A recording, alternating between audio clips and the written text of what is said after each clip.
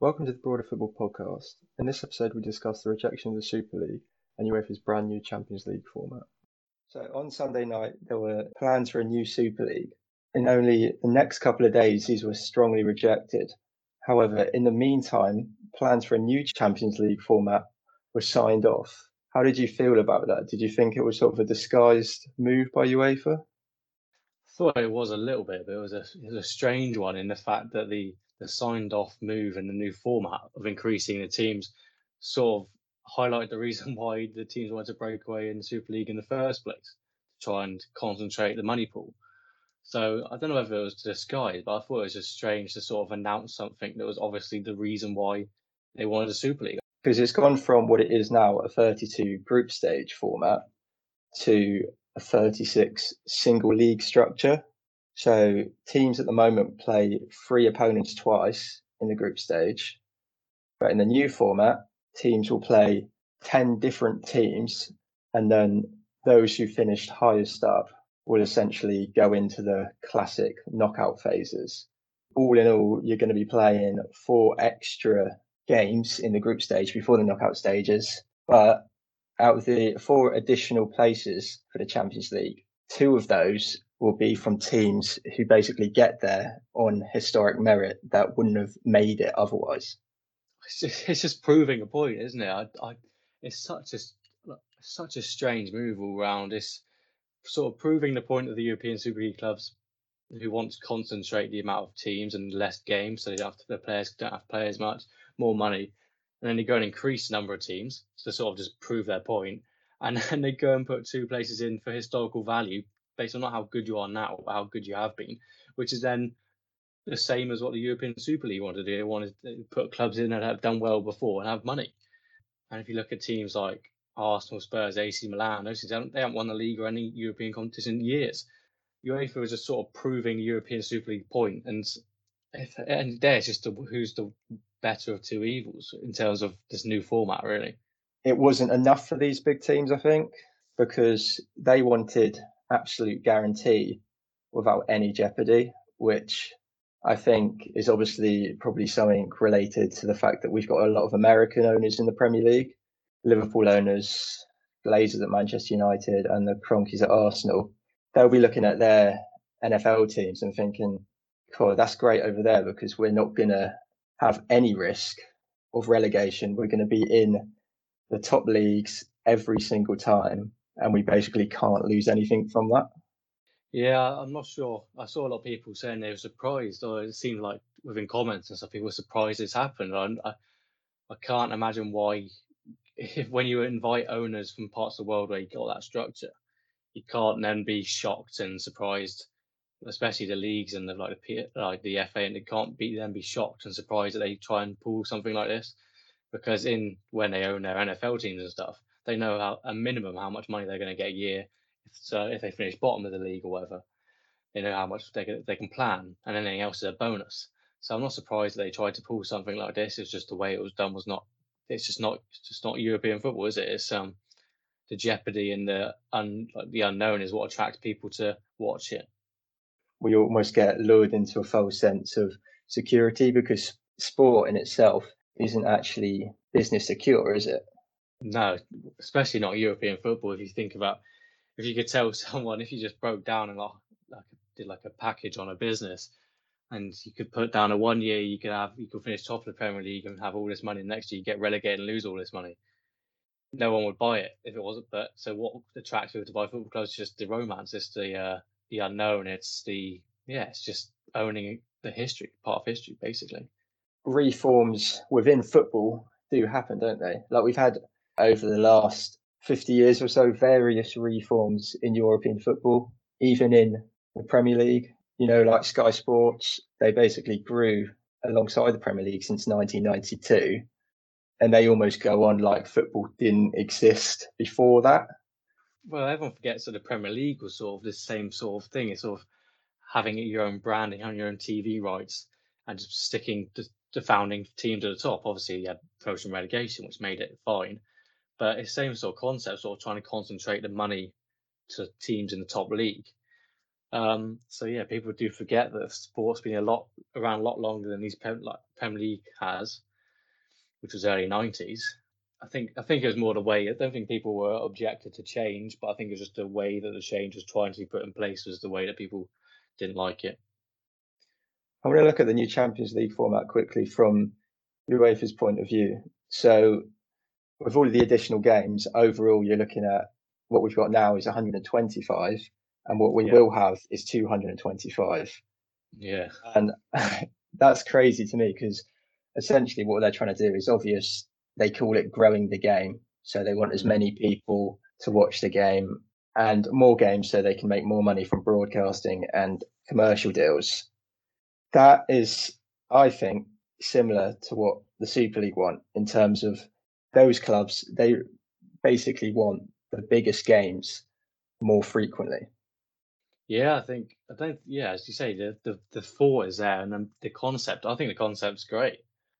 I think the concept's great. If done correctly, it'd be great. But the way it was done was some of the worst football decisions I've seen in a long time. That's to get onto that, I'm sure. But just yeah, the concept of trying to put together the best teams and the most. Because if you look at it, I bet if you broke down the viewing figures and who buys Sky and who buys BT Sport, you'll find that a lot of people that buy it probably United and Liverpool fans, and teams are guaranteed to be on TV every week. I doubt there's many Burnley fans that pay for Sky every week just to watch their team play football. So yeah, the concept's fine and there's nothing new. Do you think the way the owners moved for the Super League? I mean, how bad is that strategy in your eyes? I would struggle to put into words how bad the sort of the decision was made. It is it's just basic. You just if you're making a big decision in any business, whether it be your local bakery, your local hairdressers, it be anything, or it be $1 billion company like Man United and something like that. You every time you make a decision that might be quite big and drastic, you think about how it's going to affect everyone within your business and everyone who relies on your business. And fans, although you might they might not think it, fans, and shown this week, have so much power, and they weren't consulted. Players who are the reason why teams are watched every week had no say in it. Managers didn't have any say in it. So it's basic, and there would be so much trouble saved if they just asked the people who needed to be asked in the first place. Do you think that says a lot about how accustomed they have become to taking advantage of fans? Yeah, I would say so. I think nowadays, sort of the match in some of those big clubs with owners who aren't from the area and stuff like that, or not from the country, match day fans aren't always seen as they're probably seen as a bit of not an inconvenience, but they're not that important. If you think at Old Trafford, I don't know what the attendance is every week, but you're looking at upwards of 80,000 every week at Old Trafford. Those 80,000 people each week, the regulars who go every week, season ticket holders, whoever they are, they don't make up a massive pool of the people who are interested in the business. If you broke it down, there'd be a very tiny percentage. So I think, yeah, but then I think what the power has shown this week is that even if you don't go to the games every week, as long as you care, fans have so much power. And I think Man City, I know they signed on to the Super League. I think it's just such a great example of although they signed on as a club, sort of looking at the fans and thinking we've done something very wrong here. And if you look at City and how they're owned, I think I wasn't expecting that, and I think that was a nice surprise to have, really. We all sort of stereotype them as we did with PSG. They've got this new money, Middle Yeah, Eastern owned, and you'd expect them to be first in, but by the sounds of it, they almost well, they were one of the first out, I think, alongside yeah, Chelsea. But then City do a lot of have done a lot of work for the surrounding community. You know, they've yeah. put loads of money in there. Yeah, if you look around the Etihad Stadium, you've got all sorts.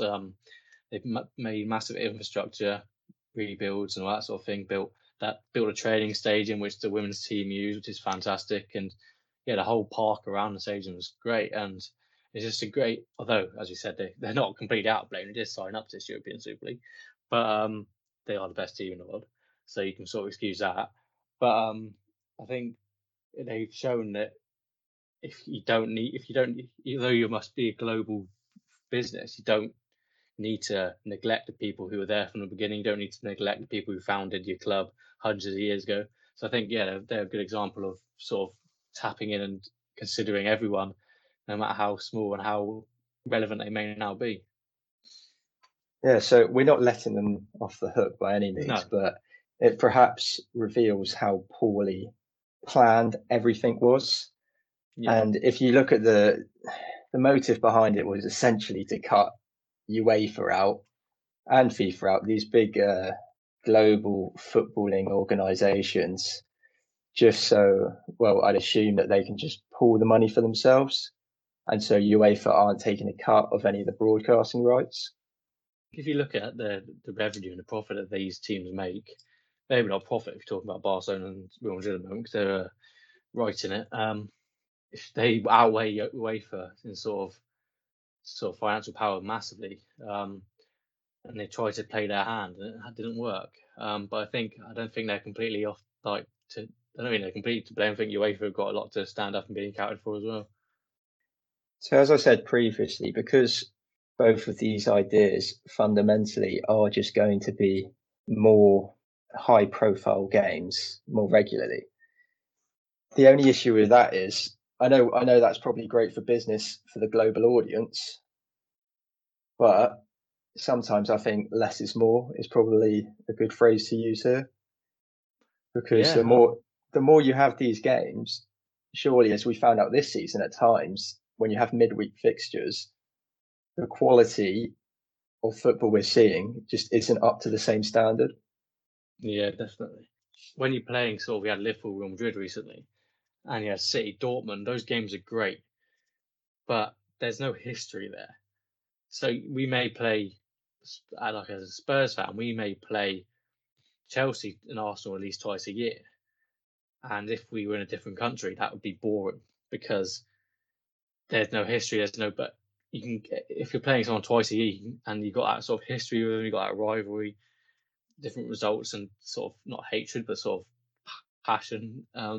You can sort of get with it and sort of build yourself up for each game. But if you're playing Real Madrid like 3 times a season every season, there's no there's no history there to sort of fuel your passion for each game. Sort of go, well, it's just another game against a big team. It's probably going to be like that second Liverpool game in the Real Madrid second leg, like a really boring game of football. So yeah, it just shows that these aren't history, and sort of the storyline behind each game is sometimes more important than the stand of it. Yeah, I agree, because I think, well, next week, the next 2 weeks, we're now into the Champions League semi-finals. Now, I think it's a great couple of ties coming up, because we've got Manchester City versus PSG in one semi-final, two teams with the new money who are going to go against each other and have both never won it. Yep. But the fact that we're limiting this game to it's not even guaranteed to happen. But the fact we're sort of lucky enough to see it, I think one holds a huge potential like nostalgia effect in the future, and two, you just know you're witnessing something really rare as well. Yeah, definitely. I think the magic of the Champions League is firstly you always have a storyline each season. Most seasons you have a storyline there, like a team gets through when maybe they're not as good as some of the other teams, like saw Spurs run a few years ago. Sort of that drama, and it's just the sort of specialty of sort of getting that opportunity to play against the big teams, but you don't know how often it's going to happen. Um, then one-off nights are great. I don't see, apart from a monetary point of view, I don't see why you'd want to make them frequently and seasonal, really. Yeah, I wonder if the people like sanctioning this change or trying to cause like an influx of high profile football matches all the time sort of Yeah. realize that you can't manufacture it and you can't force it. Yeah, definitely. I think they underestimated the sort of history. I think they underestimated the fact that they obviously thought fans would just want to watch the best teams against the best teams. When as if you look at, I don't know, if you look at Man United Burnley as a game, there's a little rivalry there because they're local. Don't know how big it is. It's probably not massive, but there's something there. Um, yeah, if you look at Chelsea Fulham, there's something there because they're local rivals. I think they underestimated the fact that fans of English clubs anyway like to see the passion and the storyline and the sort of the rivalry over seeing the best teams every week. Because if you watch a team every 3 times a season play against Barcelona and the same thing happens every season, and you think, well, okay, but if when Burnley turned up to Liverpool a couple of weeks ago and beat them, then that's a completely different storyline. People like to see that more than I think English football fans like to see that more than sort of the big high profile games regularly, really. Yeah, I think those smaller ties are crucial to the bigger picture because, as you said, with a game like Man United Burnley, yes, they'll play Man City one week, and that's a big derby, of course. But then there are loads of other fixtures. Like it's all well and good winning all the big games, but as we know, if you then don't go and beat the teams you really should be below you, then you're not going to get anywhere. It's sort of the league structure as well. Obviously, if you're constantly playing just like knockout football against teams, doesn't always mean anything. But throughout a course of season, if you're one week you turn up and beat City 3-0, next week you can lose to West Brom, and that's just the magic of it. So with the rejection of the Super League, do you think that proves that fans still have a big influence in the football industry? I think it does, but I think if you put them into a sort of percentage value of how much those fans make up of a wider audience, people who care about a football club or are affected by a football club's decisions, I think they still make up a very small percentage. I mean, power wise and sort of caring wise, they're probably high percentage, but as a sort of percentage of the overall, I don't think that higher percentage still, but it shows what happens when you don't consult your fans properly. I think that's the main danger. Yeah, I think when we saw obviously fans at Stamford Bridge, I think there were Tottenham fans at White Hart Lane, and Yeah, a couple. obviously you had Manchester United fans at the training ground. That's obviously getting very much in the face of these owners that probably Hmm. don't usually see this sort of thing and are very behind the scenes. But I think they had all of the other powers on their side. So they had governments, big footballing bodies like UEFA and FIFA, and television broadcasters like Sky Sports. Hmm. And these were all collectively against the Super League. And we obviously know why, because they've all got their own individual interests. But I did kind of feel like the fans were used as sort of like a bargaining tool. Oh, Like definitely. you're taking away football from the fans. Definitely, because they're sort of what if you go to a sponsor or a TV broadcast, you want to be able to say how many people you think are going to watch you every week. So if you said to a potential sponsor, your advertising board's going to be seen in the stadium in non-COVID times, 80,000 people every game, and then on TV it's going to be on Sky Sports prime time, and it's going to be seen by millions of people. They go yes, but if you say, oh, you're going to have 10,000 people in the ground and no one's going to see it on TV, you're not going to attract the same sort of money. So I think fans are used as a marketing like power chip to sort of attract sponsors and stuff. But as you can see with the big clubs, I think they're rarely consulted about big decisions. Because I especially noticed that with Sky Sports, because some of the content that was coming out, obviously you've got the likes of Jamie Carragher and Gary Neville, who were Yeah. obviously former players. I don't know. Am I being cynical in thinking if the Super League did go ahead, Sky Sports would be first in line? I think they came out and said that they wouldn't, but money's money, isn't it? Sometimes I think sometimes that I wouldn't underestimate sort of power that money has on affecting decisions. But you'd like to think that there'd be having been in the sort of Premier League for this long and being involved with not proper fans, but English football fans, and for the past what's it now 30 odd years, that you would have thought they'd have some sort of passion and sort of turning it down and some sort of moral high ground sort of thing. Yeah, I think the one thing that definitely makes the Super League aspect worse than the argument that people say, oh well, football sold its soul when they started the Premier League in 1992, is that Hmm. the Super League is like a closed shop, completely closed. You'd have them 15 teams who it was supposed to be, and then it was going to be five who would qualify each season, I believe, through domestic achievements. Yeah, which is good. It's all fine and good, but if you've got if if you've got 6 Premier League teams in there already, and yes, say as they apparently these people think they should in terms of money wise, they should finish in the top 6 in any order. If you think that seventh team could be anyone in the Premier League, that seventh team could be Leeds, Everton, someone like that.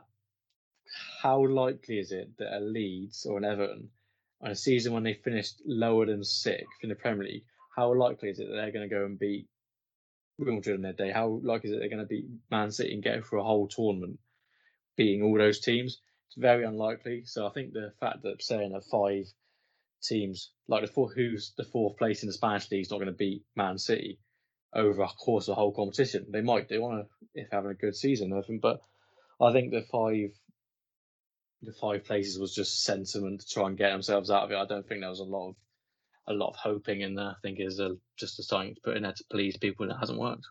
Yeah, I think it was a sort of a poorly planned thing where they were just like, oh well, there's 15 of us. We want to protect our investments, but we'll give them 5 spaces every year. Yeah, yeah, 100%. I think it was that, just sort of, well, we can't be seen to having like a closed franchise league, so we're going to put 5 teams in there, different teams every season, depending on their achievements, and then everyone think it's fine. And I think they found out fairly quickly that it was not. In places like America, they've obviously got closed franchises like the NFL, NBA, and as far as I'm aware, they're like the main professional leagues. They don't have anything under it, basically, what is what I'm saying. Yeah. So if how would a Super League, do you think? Because I know they were going to detach fully. That's what UEFA was saying. They'd have to be banned from every other competition, and I don't think we'll ever find out whether they would have been able to stay in the Premier League and do that at the same time. But how do you Yeah. think a Super League would have affected the rest of the football hierarchy? I think I think it sounds bad, but it'd probably make the Champions League more interesting, not having those teams in it. Um, can you imagine Leeds? I keep using Leeds as an example, but I love the football they play, to be fair. So, can you imagine Leeds on a Wednesday night on BT Sport against PSG? I mean, that could happen in a few years. Obviously, if they finish in top 4, obviously, and I think that's fairly possible with the team they got and the way they play. But can you? That would be great. I think that'd be great for sport. I would love to watch that more. Um, but in terms, it would lower the standard, obviously, of the Champions League. It would just make it more, what's the word, like, unpredictable. Obviously, they're trying to sell the Super League idea with the idea that more people will watch it, so then naturally the money will just trickle down. Yeah. But I don't know. I think the Premier League would just be a weakened product overall, because I just think less people would be watching it. Yeah, the Premier League would be a weekend product, definitely. I think Champions League would be weaker, but it'd be more interesting. But yeah, the Premier League sort of doesn't need them, but it's sort of grown into itself, and you've sort of had this sort of build up of the top 6, or the big 6, sorry, but sort of the fairy tale stories of Leicester and that sort of thing, and you won't get that in the Super League. So I think that's why the Premier League needs these big teams, because it's always nice. Although I'm a fan of one of the big 6, it's always nice to see someone who isn't big 6 upset. If like when talk about again when Leeds beat City a couple 2 weekends ago, great result. So I don't think you'd see that in the Super League. So the plans for the Super League, essentially, it seemed pretty real at the time. I was pretty convinced actually that when all of these owners put their name to something, which they don't usually do, that means it's probably going to go ahead. Mm-hmm. But I think it started to crumble after about 48 hours anyway. Um, where do you see clubs going from here? Like the relationships between the fans and the owners of these clubs? I think they've got a lot of groveling to do. I think that can only benefit fans. Um, in terms of their marketing and sort of offers and sort of ticket prices now, I think fan associations and supporters trusts, which a lot of the teams will have, will hold a lot of power. I think what you'll see is a lot of things that those supporters trusts wanting to get done being put in motion in the next couple of years or couple of seasons, because the football clubs are sort of like have no power, like have no bargaining. They say, well, we can't do that, and the supporters trust be like, well, you did this without saying, so you can do what you can sort of do what we say, basically. So I'd hope to see a lot of like fan based decisions being made in the next couple of seasons.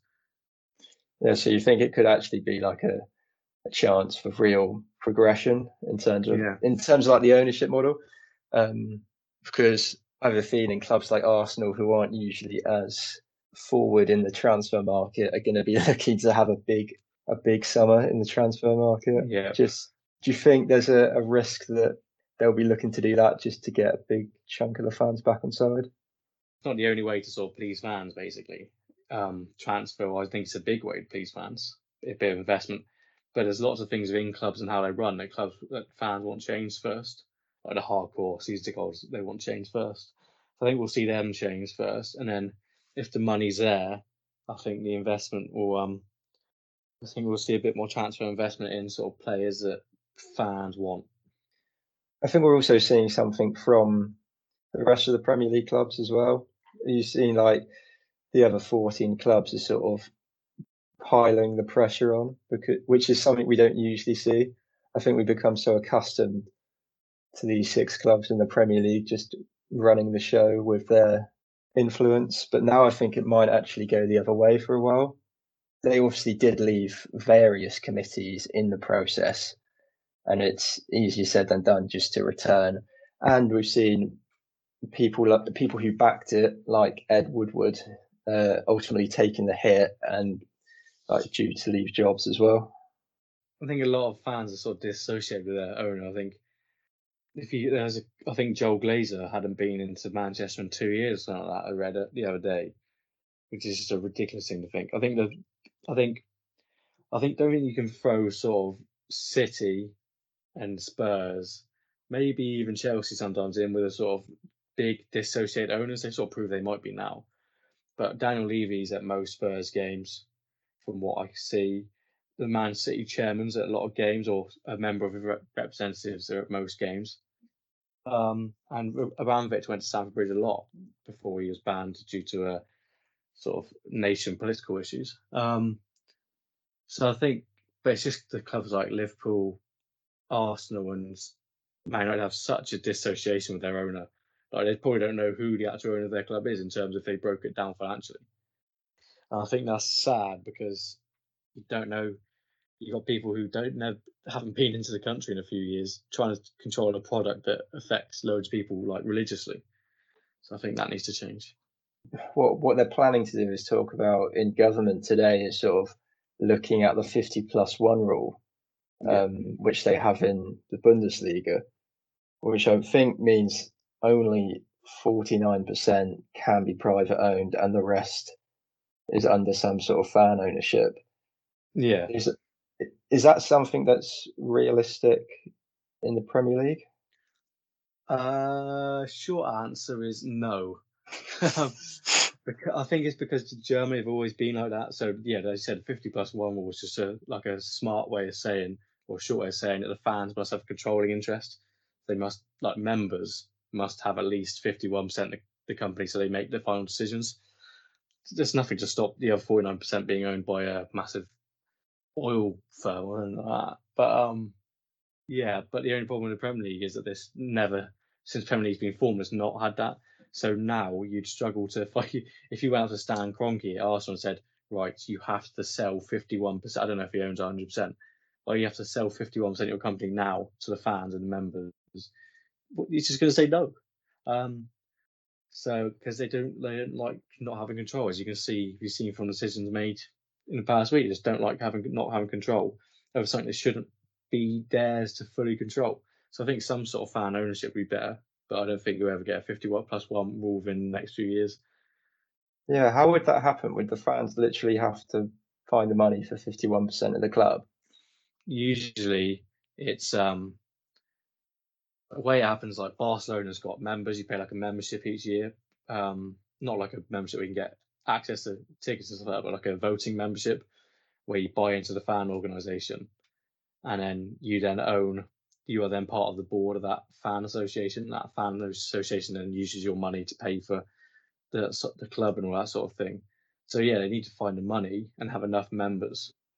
Yeah, before I see that happening, I think these American owners who want to protect their assets, instead of giving up most of the control, they're just going to sell the club completely, aren't they? If you could find enough members around the world to sort of pay a fee every year to sort of, or pay an initial fee to sort of buy that and a bit of the club and then pay I don't know how much it'd be a fee every season to keep the club running. I think there'd be, you'd probably find it the following of some of these football clubs, but I don't see the owners wanting to give up their money.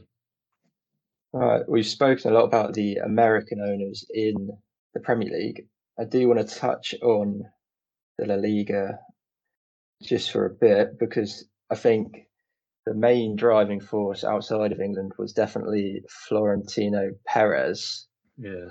the president of Real Madrid, because the Germans weren't interested because of that model. They don't almost have the right to go behind the fans' back like that. Yeah. In England, they seem a little bit mixed, but in La Liga, it's a different school of thought where it sort of feels like they need to make this change happen. Otherwise, the league will be in a desperate state. Yeah, the financial state of Spanish football is really bad at the moment, and I think Real Madrid aren't on course to make a profit, like make a massive loss and save with Barcelona. Barcelona's actually got massive members, worldwide members club, in terms where those members sort of vote in the president and stuff like that, like you would in the German model. They sort of vote in the president and all these things. So strange that they, I think just the financial pressure outweighed the fact they outweighed the thought of asking whether the fans were consulted. They said yes to it because of how much losses the company are going to make. But I think you got to remember is these people at the top of the clubs, if the club doesn't make a profit, they're not going to get paid. I think sometimes self-interest overtakes everything when there's money involved. Yeah, and Perez even said this isn't over yet. Does that worry you? What do you make of that? Doesn't worry me because he's shown that he had a completely different idea of how this was going to go compared to every single other member of the 12 as well. Like all the other members, as soon as they saw their fans back out or didn't like it, they said no, that's fine. Yeah, we understand, made a mistake, we apologise. But he's still going for it. I don't understand it. I think money is talking. I think he's disillusioned, especially when he said 16, 24-year-olds don't like watching football. Yeah, that was It's such a strange thing to do. If you go on a terrace at League One club, if you go on a terrace at Premier League club, if you sit in a Premier League club, it's full of people, full of parents taking their kids for the first time. It's full of young fans. You got if you broke down number of fans that sort of pay membership each season, like I pay a membership for Spurs every season, there's going to be loads of young people. Young people like watching football. I don't. It's not. It's just ridiculous. It's just ridiculous. I don't understand it. But the thing is, he said that 16, 24-year-olds don't like football. But it seems like no. Where's his data? He didn't obviously didn't ask anyone about the European Super League. He obviously didn't ask the fans whether they wanted it. So how do you know that Real Madrid 16, 24-year-old fans don't want it?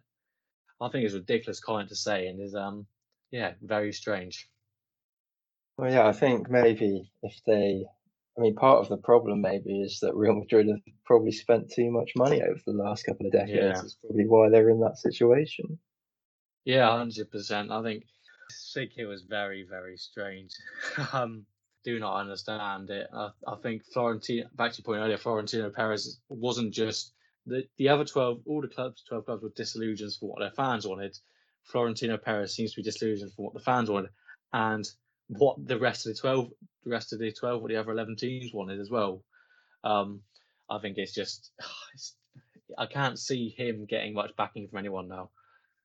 Yeah, his power in Madrid has probably clouded his judgment a fair bit.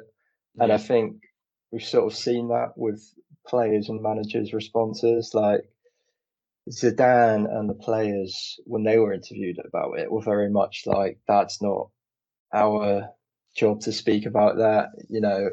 Whereas in England, we saw with Klopp, Pep Guardiola, the players as well in their post-match interviews were very much sort of anti the idea. Yeah, I think it's just such a weird thing. You just ask, just as a sort of courtesy, you tell, and as a courtesy, you ask people what they think of a decision, and they just didn't do it. You didn't ask the players, didn't ask the manager, didn't ask people who actually attract people to your football club to support them. I think, yeah, it's just, I think it shouldn't be lived down. I don't think the talk about teams getting deducted points and stuff and all this, but I think just tell the owners, just find the owners, just tell the owners they have to sell their company for this, otherwise they'll be banned from this and that, and then we'll see how deep their pockets are. We'll see how much they care about their money then. And I think you'll find that if you put an ultimatum on these people who aren't actually that associated with these football clubs, I think you'll surprisingly find how much they care.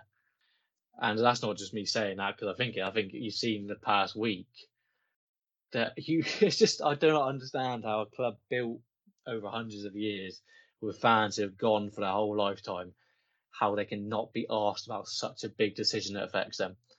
And to me, it's basic business. It's just basic. Just you just do it as a courtesy. Will never understand it, and I think it should never be forgotten. Although something like the Super League probably won't happen again, do you Yeah, do you think this idea of reform is over? Because we've obviously got the Champions League new format coming in the 2024-25 season. I don't think it's over. As I said earlier, I think the European Super League is as an idea. The idea of getting the best teams from each season together and playing a sort of everyone plays each other's system like the NFL and the winners go into playoff. I think that's a great idea for money and just to be great to see. But to have it every season and exclude other teams from it is just not good at all. So I think we'll see the Club World Cup, which happens every year, sort of the winners of each sort of area of the world's league. It's called competition. So Champions League winner plays the Asian Cup winners.